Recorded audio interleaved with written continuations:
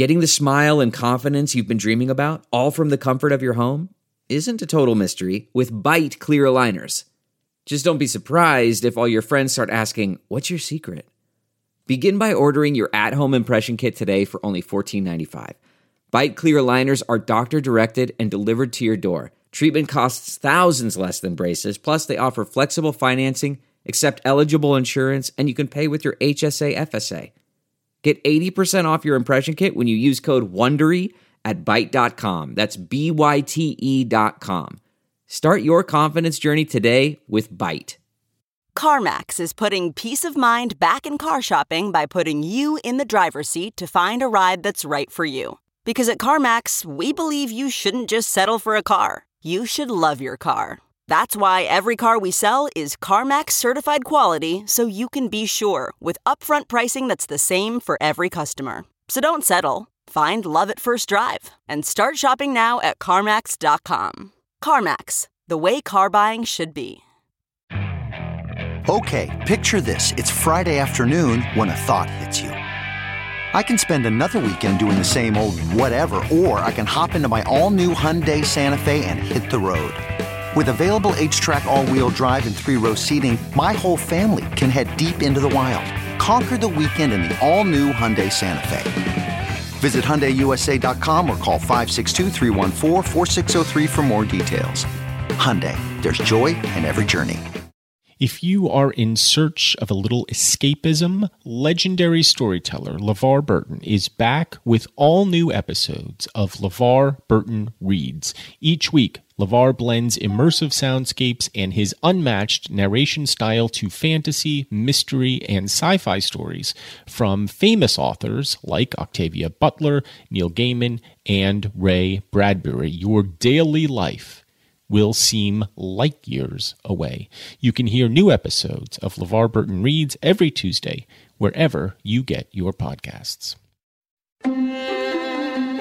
From the Jill Schwartz Memorial Library here in the wilds of Connecticut, this is Obscure, the podcast in which I read Jude the Obscure out loud and comment on it as I go. I am your host, your friend, your ear lover, Michael Ian Black, and I don't think you can hear what I'm hearing, although you might be able to.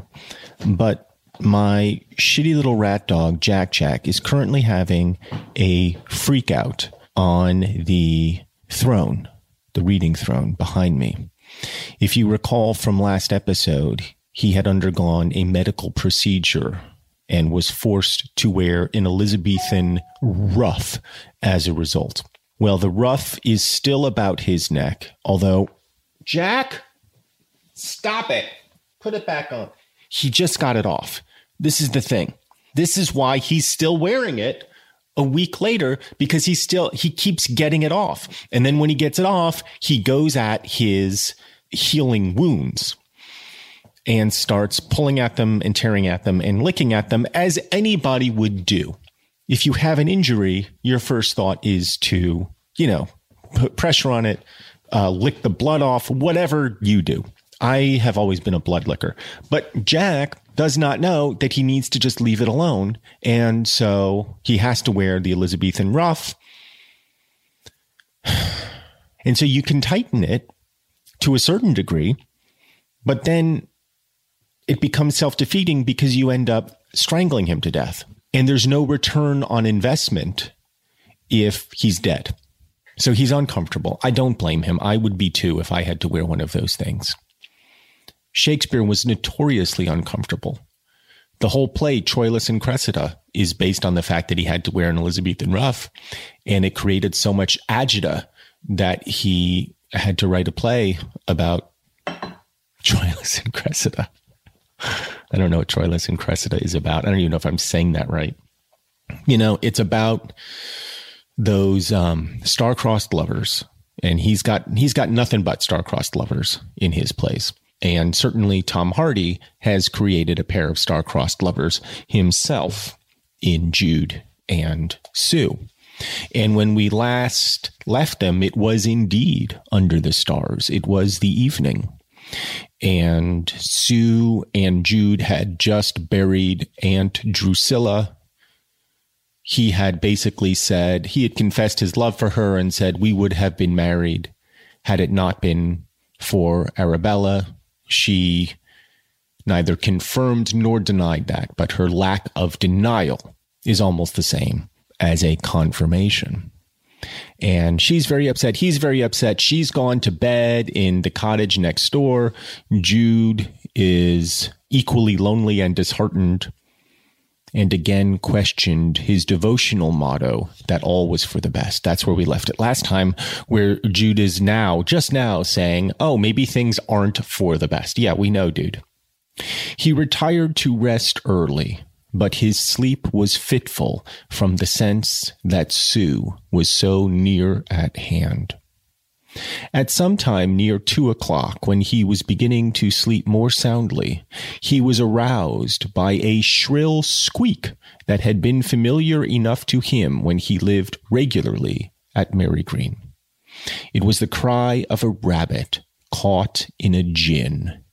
As was the little creature's habit, it did not soon repeat its cry, and probably would not do so more than once or twice, but would remain bearing its torture till the morrow, when the trapper would come and knock it on the head.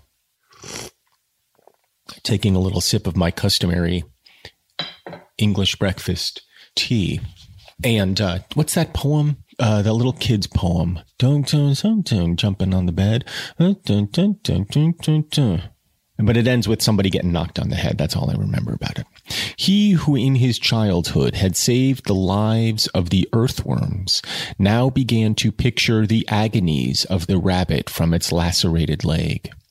If it were a bad catch by the hind leg, the animal would tug during the ensuing 6 hours till the iron teeth of the trap had stripped the leg bone of its flesh.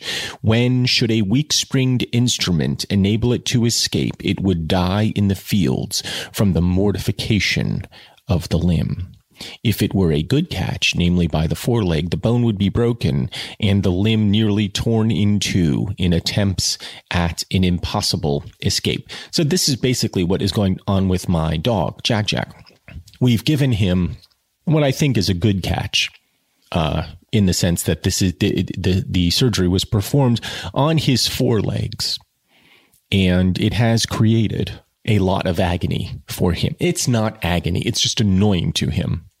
And therefore, and more importantly, annoying to me. He has currently found a comfortable position at my side, I think, although he looks unhappy. But yeah, his legs, he's a tiny little dog. His legs aren't much bigger than a rabbit's legs. I mean, if he were to get caught in one of those gins, snap right in two.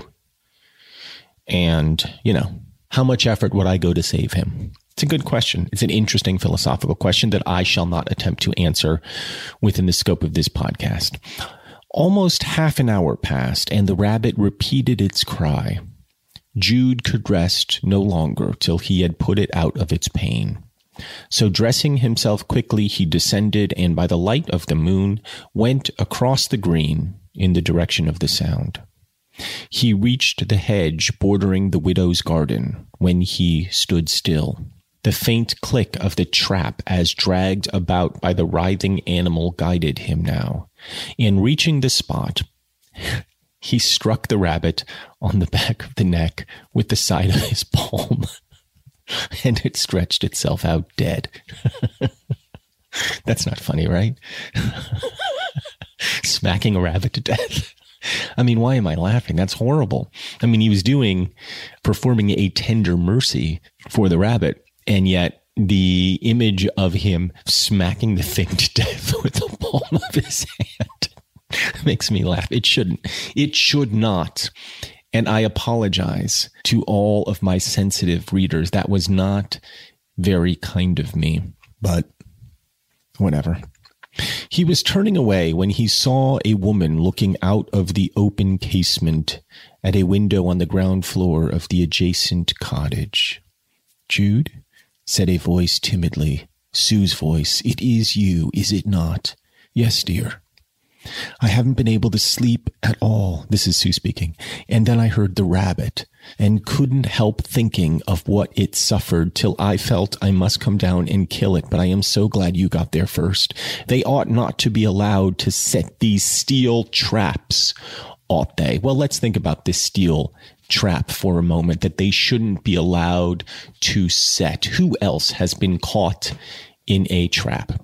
A steel trap, as it were, if not Sue Bridehead and Jude Fawley. And the steel trap is marriage.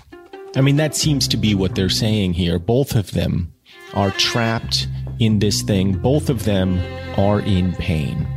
Both of them have uttered their little cries, and both of them are waiting to be smacked about the head. And that's just what this whole book has been about. The failures of our institutions, whatever institutions they may be. All of them have failed these people in some capacity, whether it be religion or commerce or simple propriety. Every institution has failed Jude and Sue. But Jude now has the courage to end the suffering of another. So the only conclusion we can draw is that Jude is going to kill Sue. The only conclusion we can draw is that Jude is now going to kill Sue. Jude had reached the window, which was quite a low one, so that she was visible down to her waist. She let go of the casement stay and put her hand upon her moonlit face, regarding him wistfully. "Did it keep you awake?" he said. "No, I was awake." "How was that?" "Oh, you know, now. I know you, with your religious doctrines, think that a married woman in trouble of a kind like mine commits a mortal sin in making a man the confidant of it, as I did you. I wish I hadn't now." "Don't wish it, dear," he said. "That may have been my view, but my doctrines and I begin to part company." Interesting. Jude is saying, as he did, as we just at the end of the last episode, and as I repeated at the beginning of this, he again questioned his devotional motto that all was for the best. So that devotional motto, if we look a little, we drill down into it a little bit, as they say on the news shows, is that there is an all-seeing, all-knowing, all-loving God. And whatever happens, happens for the best because that God has willed it to be so. And Jude is now saying that his faith in that idea, in that devotional motto, it is lessening for him, and for good reason, because everything has been terrible for him up to this point. And now, granted, he's still a young man. Things may turn around. But, what's a young man, really, in Jude's time? He'll be dead before he's 28. "I knew it," says Sue. "I knew it. And that's why I vowed I wouldn't disturb your beliefs. But I am so glad to see you. And I didn't mean to see you again. Now the last tie between us, Aunt Drusilla, is dead. And Jack is driving me crazy. Chill out. All is for the best, Jack. All is for the best. Come here. I'm petting him. I'm trying to give him some comfort, but he's clearly uncomfortable. Let me see what I can do. And we will get back to reading in a minute on Obscure.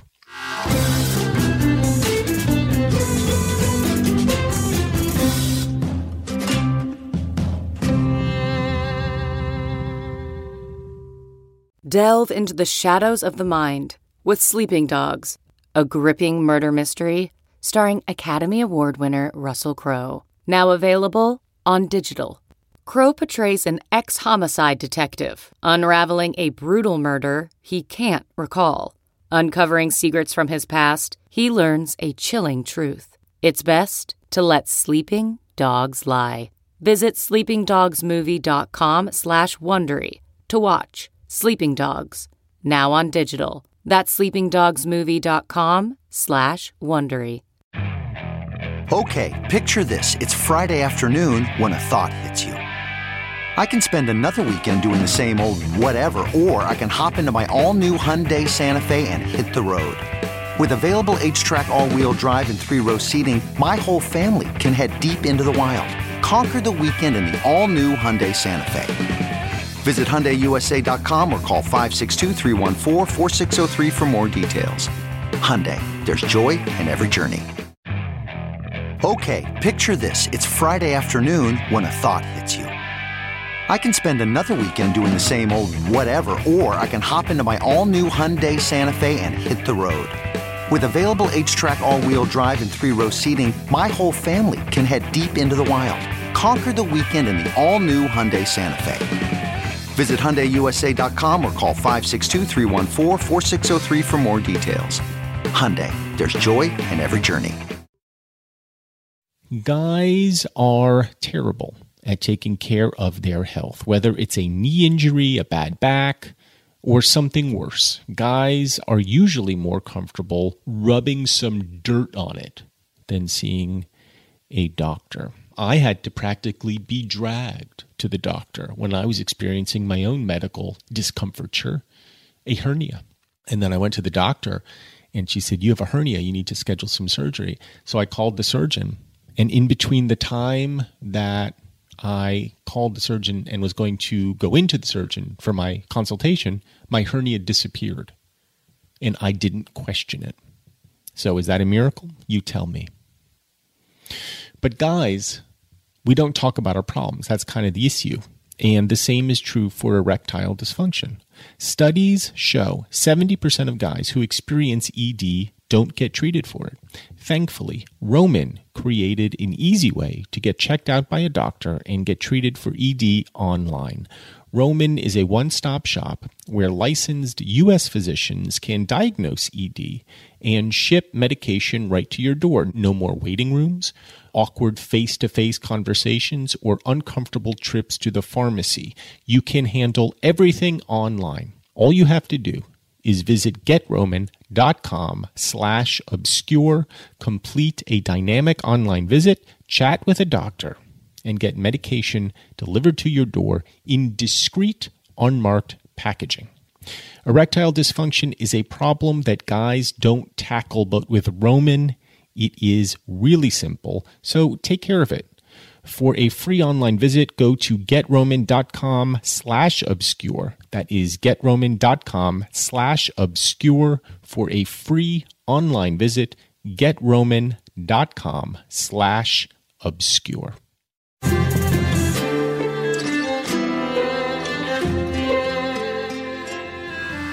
We're back on Obscure. Jack has settled down here a bit for the moment, and Jude is doing his own comforting here. He's comforting Sue, I think, and I'll go on.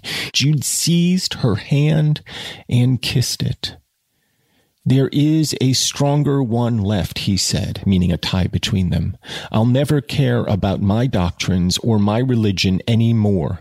Let them go. Let me help you, even if I do love you, and even if you don't say it," she says. "I know what you mean. But I can't admit so much as that. There, guess what you like, but don't press me to answer questions. I wish you were happy, whatever I may be. I can't be. So few could enter into my feeling. They would say 'twas my fanciful fastidiousness or something of that sort and condemn me. It is none of the natural tragedies of love. That's love's usual tragedy in civilized life. But a tragedy artificially manufactured for people who live in a natural state would find relief in parting. It would have been wrong, perhaps, for me to tell my distress to you if I had been able to tell it to anybody else, but I have nobody, and I must tell somebody. Jude, before I married him, I had never thought out fully what marriage meant, even though I knew. It was idiotic of me. There is no excuse. I was old enough, and I thought I was very experienced.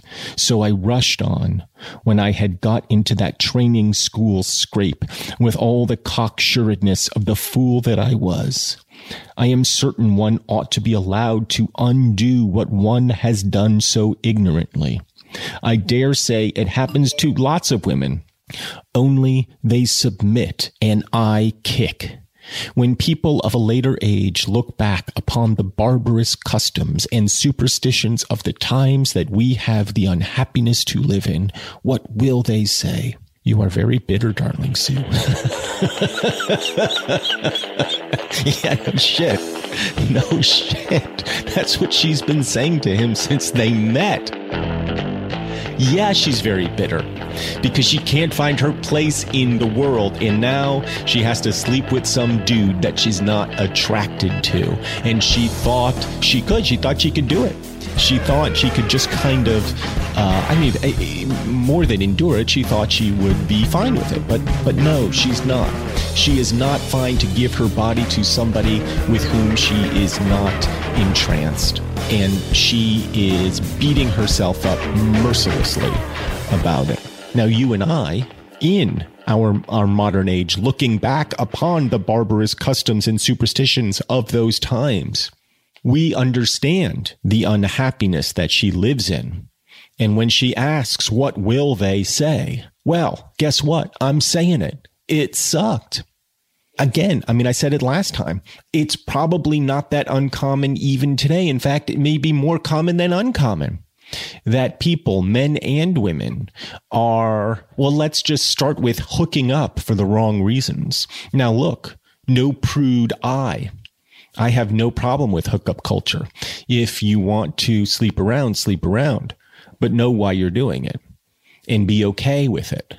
But if you're doing it for reasons that are meant to assuage something in yourself that cannot be assuaged, as Sue did when she married Phillotson, well, then you're going to be unhappy. And then you get to marriage. And people are still, of course, marrying for the wrong reasons and sometimes not getting married for the wrong reasons. We're people. All we do is make mistakes.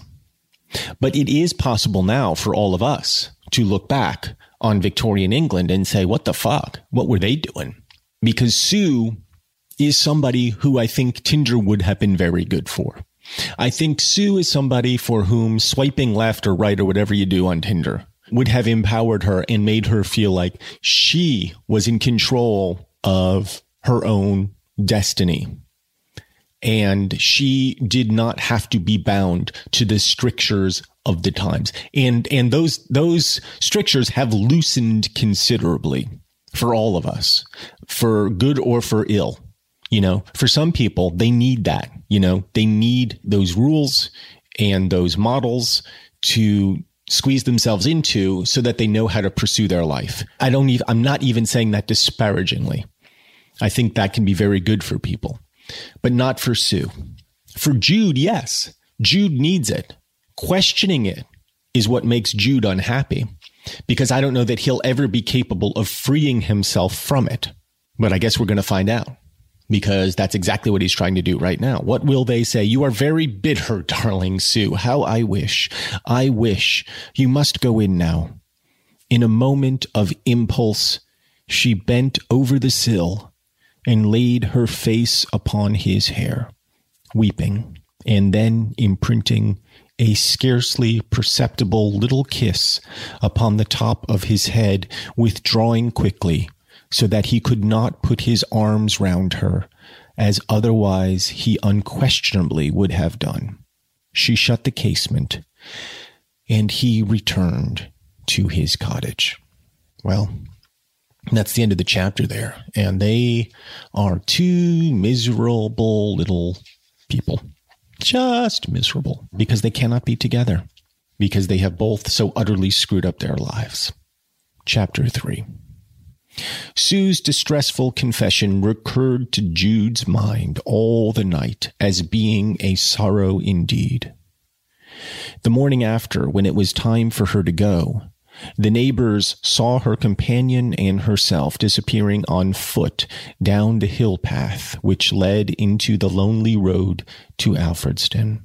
And it was a lonely road because that's where he and Arabella lived. An hour passed before he returned along the same route, and in his face there was a look of exultation, not unmixed with recklessness. An incident had occurred. So I guess all the neighbors' tongues are going to be wagging Well, Jude and his companion did you see Jude and his companion went off there and they were sorrowful and sad, because of the aunt. And then they came back and suddenly Jude, don't you know, was happy as a clam. That's what they'll be saying, because as you know, I've been binging Fargo and all the neighbors in Marygreen now talk like the people in Fargo. Well, what do you think happened then? Oh, I don't know. Maybe you should ask the boy. Oh, no, it's none of my business. So now we'll find out what the incident was. They had stood parting in the silent highway, and their tense and passionate moods had led to bewildered inquiries of each other on how far their intimacy ought to go, till they had almost quarreled, and she had said tearfully that it was hardly proper of him as a parson in embryo to think of such a thing as kissing her even in farewell, as he now wished to do. Then she conceded that the fact of the kiss would be nothing. All would depend on the spirit of it. If given in the spirit of a cousin and a friend, she saw no objection. If in the spirit of a lover, she could not permit it. Will you swear that it will not be in that spirit? She had said. No, he would not. And then they turned from each other in estrangement and gone their several ways till at a distance of 20 or 30 yards, both had looked round simultaneously.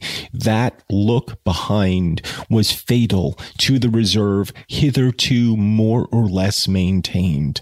They had quickly run back and met, embracing most unpremeditatively, kissed close and long.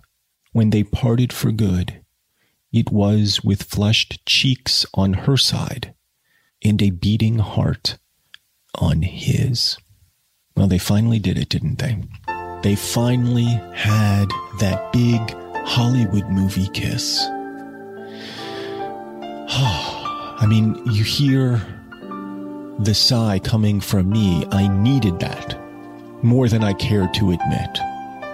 I needed them to be together in that moment. I needed them to kiss, not as cousin or friend, but as lovers. Now, I want to point out something.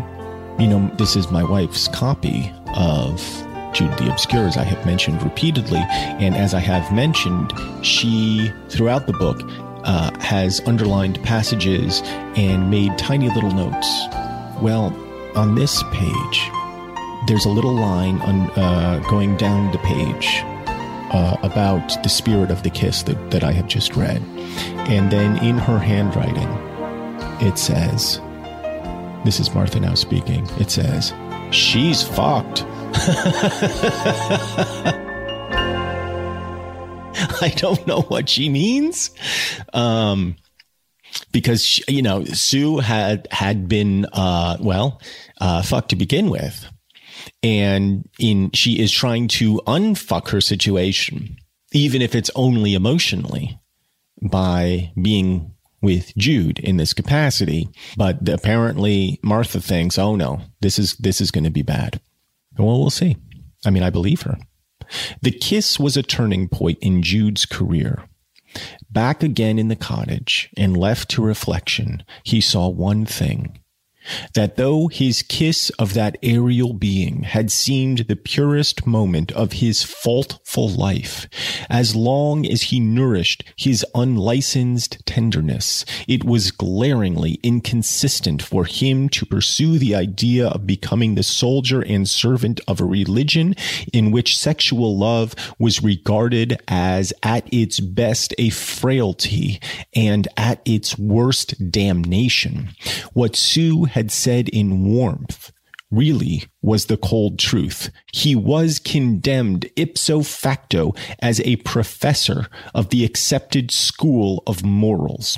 He was as unfit, obviously, by nature as he had been by social position to fill the part of a propounder of accredited dogma. Strange that his aspiration towards academical proficiency had been checked by a woman, and that his second aspiration towards apostleship had also been checked by a woman. Is it, he said, that the women are to blame? Or is it the artificial system of things under which the normal sex impulses are turned into devilish domestic gins and springs to noose and hold back those who want to progress? This is incredibly forward-thinking of my friend Tom Hardy to entertain these notions in the late 19th century.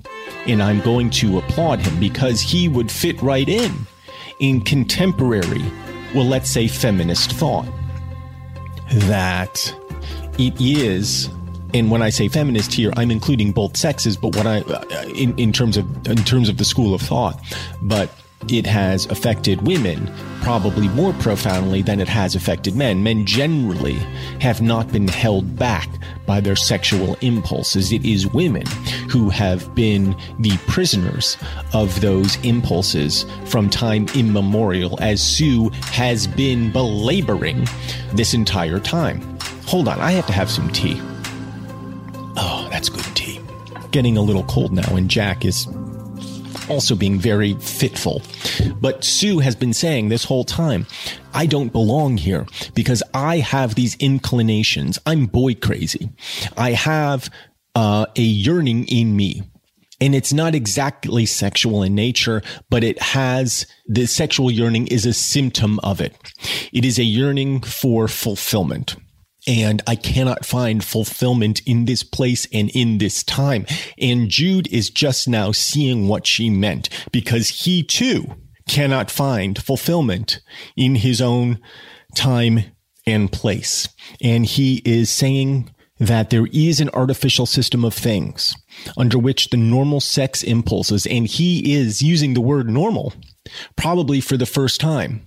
In other words, no, he hasn't thought of these impulses as a normal thing. He's thought of them as a torment, right? Like the rabbit trap, the gins and springs to noose and hold back those who want to progress. He wants to progress.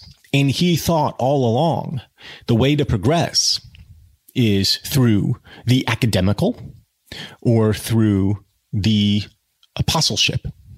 He thought that that was the way for him to progress, but now he's seeing that all of it is impossible because it's all encased in this artificial system of things that he can't get out of. And Sue has been trying this whole time to tell him it, and he hasn't been able to listen. He hasn't heard it because he's been like that fish swimming in water going, "What's water?" He couldn't see it. He's starting to see it now. And it's all thanks to her. Now, I have been very hard on Sue throughout this podcast, and I have questioned her judgment. I have questioned pretty much everything about her. I've been hard on Jude too, but I've been harder on Sue. And now I'm feeling bad because Sue has been right the whole time, but has just made a lot of poor decisions as a result of her seeing things the way they are. She saw the artificial system of things from the very beginning and has been trying to find a way out, but has made a lot of poor decisions in trying to get out. But of course, who wouldn't?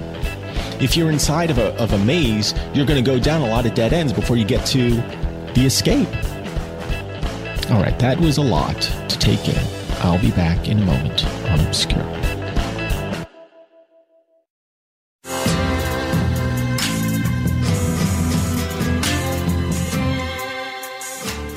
Welcome back to Obscure. Jude has just had a real religious epiphany. If you are following along with your own copy of Obscure, and I prefer to think that you are, we are in Chapter 4 at Shaston. It had been his standing desire to become a prophet, however humble, to his struggling fellow creatures, without any thought of personal gain. Yet, with a wife living away from him with another husband, and himself in love erratically, the loved one's revolt against her state being possibly on his account, he had sunk to be barely respectable according to regulation views.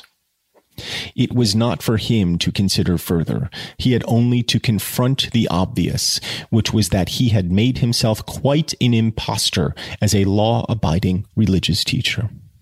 At dusk that evening, he went into the garden and dug a shallow hole, to which he brought out all the theological and ethical works that he possessed and had stored here. He knew that in this country of true believers, most of them were not saleable at a much higher price than waste paper value. So Tom Hardy now getting his own little dig into his countrymen, even if he should sacrifice a little money to the sentiment of thus destroying them. Lighting some loose pamphlets to begin with, he cut the volumes into pieces as well as he could, and with a 3-pronged fork shook them over the flames. They kindled and lighted up the back of the house, the pigsty, and his own face, till they were more or less consumed. Well, shit. Jude has... he's just gone full Monty. He's just ripped off his clothes and said, here I am, naked and afraid, and I'm burning everything.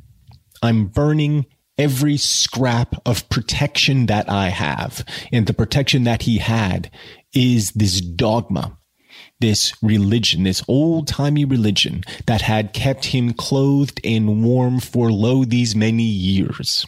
But now he finds that they protect him no longer. In fact, he has felt suffocated by them. These doctrines, these dogmas, the epistles, all of it. It has been like the noose that he described, strangulating him half to death. And so he's getting rid of all of it. He's dug a hole and burned it till its light shone on everything. The house, the pigsty, and his own face. And who knows what is going to happen now? Everything that he thought he knew has been a lie. Every sense of himself has been shredded and consumed in that fire. Nothing is for the best. And it never was, except for Sue Bridehead. What is that quote from the beginning of this part the fourth? Let me go back to it at Shaston. Here it is from J. Milton. Whoso prefers either matrimony or other ordinance before the good of man and the plain exigence of charity, let him profess Papist or Protestant or what he will, he is no better than a Pharisee. Hardy is speaking to a higher truth now. A truth that supersedes that old-timey religion. It is the truth of that deeper matrimony that we talked about in the last episode. A matrimony based on something more than this compact, this legal and doctrinal compact between two folks. It's something holier than that. And that's what Jude has been seeking this entire time. A kind of divinity, a holiness. And I mean holiness now in terms of the religious aspect of it and the holistic aspect of it. A wholeness. And he's been unable to find it. And the deeper he plunged into the traditional avenue, the traditions of his time, the more dead ends he found. So here we are. A fire burning, lighting up the pigsty. Jude naked and afraid. Jack has finally settled down. My tea has grown cold. And yet, I have never been hotter. Hotter for Jude, hotter for Sue. I myself feel warmed by this fire. Now look, I come at it as an atheist, but I don't mean to be, I'm not coming down on religion here. I'm just saying, I like that Jude has shed his protection. I like that he is being fully vulnerable in this moment. It turns me on in a literary sense and in a sexual sense. All right, I'm going to end this episode. I'm going to remove Jack Jack from the Jill Schwartz Memorial Library. I'm going to finish my tea, and I'm going to revel in this moment. But we all know that traditions are very hard things to overcome, and tradition may have its way with them. We'll find out next time on another heart-palpitating episode of Obscure. But until then, I wish you adieu. Obscure is brought to you by Earwolf. For more information on Obscure, visit our show page at earwolf.com, and be sure to subscribe to Obscure in your favorite podcast app like Stitcher or Apple Podcasts so you don't miss an episode. I was going to say a thrilling episode, but I'm humble. If you like what you've heard, please write us a nice review on Apple Podcasts. And if you don't like what you've heard, take it up with Thomas Hardy, not with me. Obscure is produced by Jennifer Brennan, Mary Shimkin, and Robin Lynn, who also mixed and edited today's show with music composed by Craig Wedren. Special thanks to everyone at Earwolf, especially Chris Bannon, Colin Anderson, and the Earwolf engineer team of Brett Morris, Sam Kiefer, and Ryan Connor. If you would like information about sponsoring our show, and you would, email hello@midroll.com. From the wilds of Connecticut, I'm Michael Ian Black.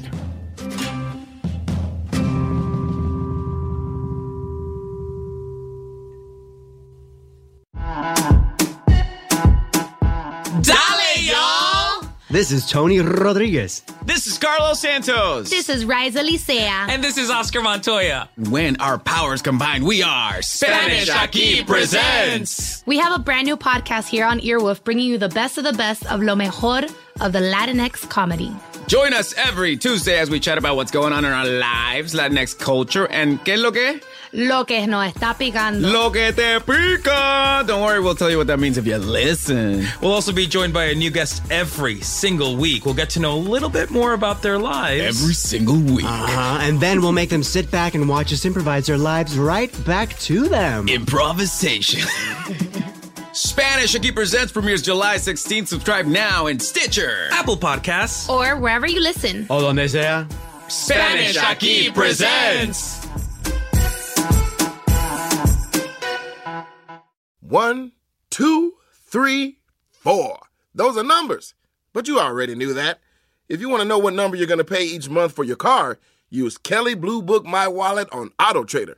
They're really good at numbers. AutoTrader.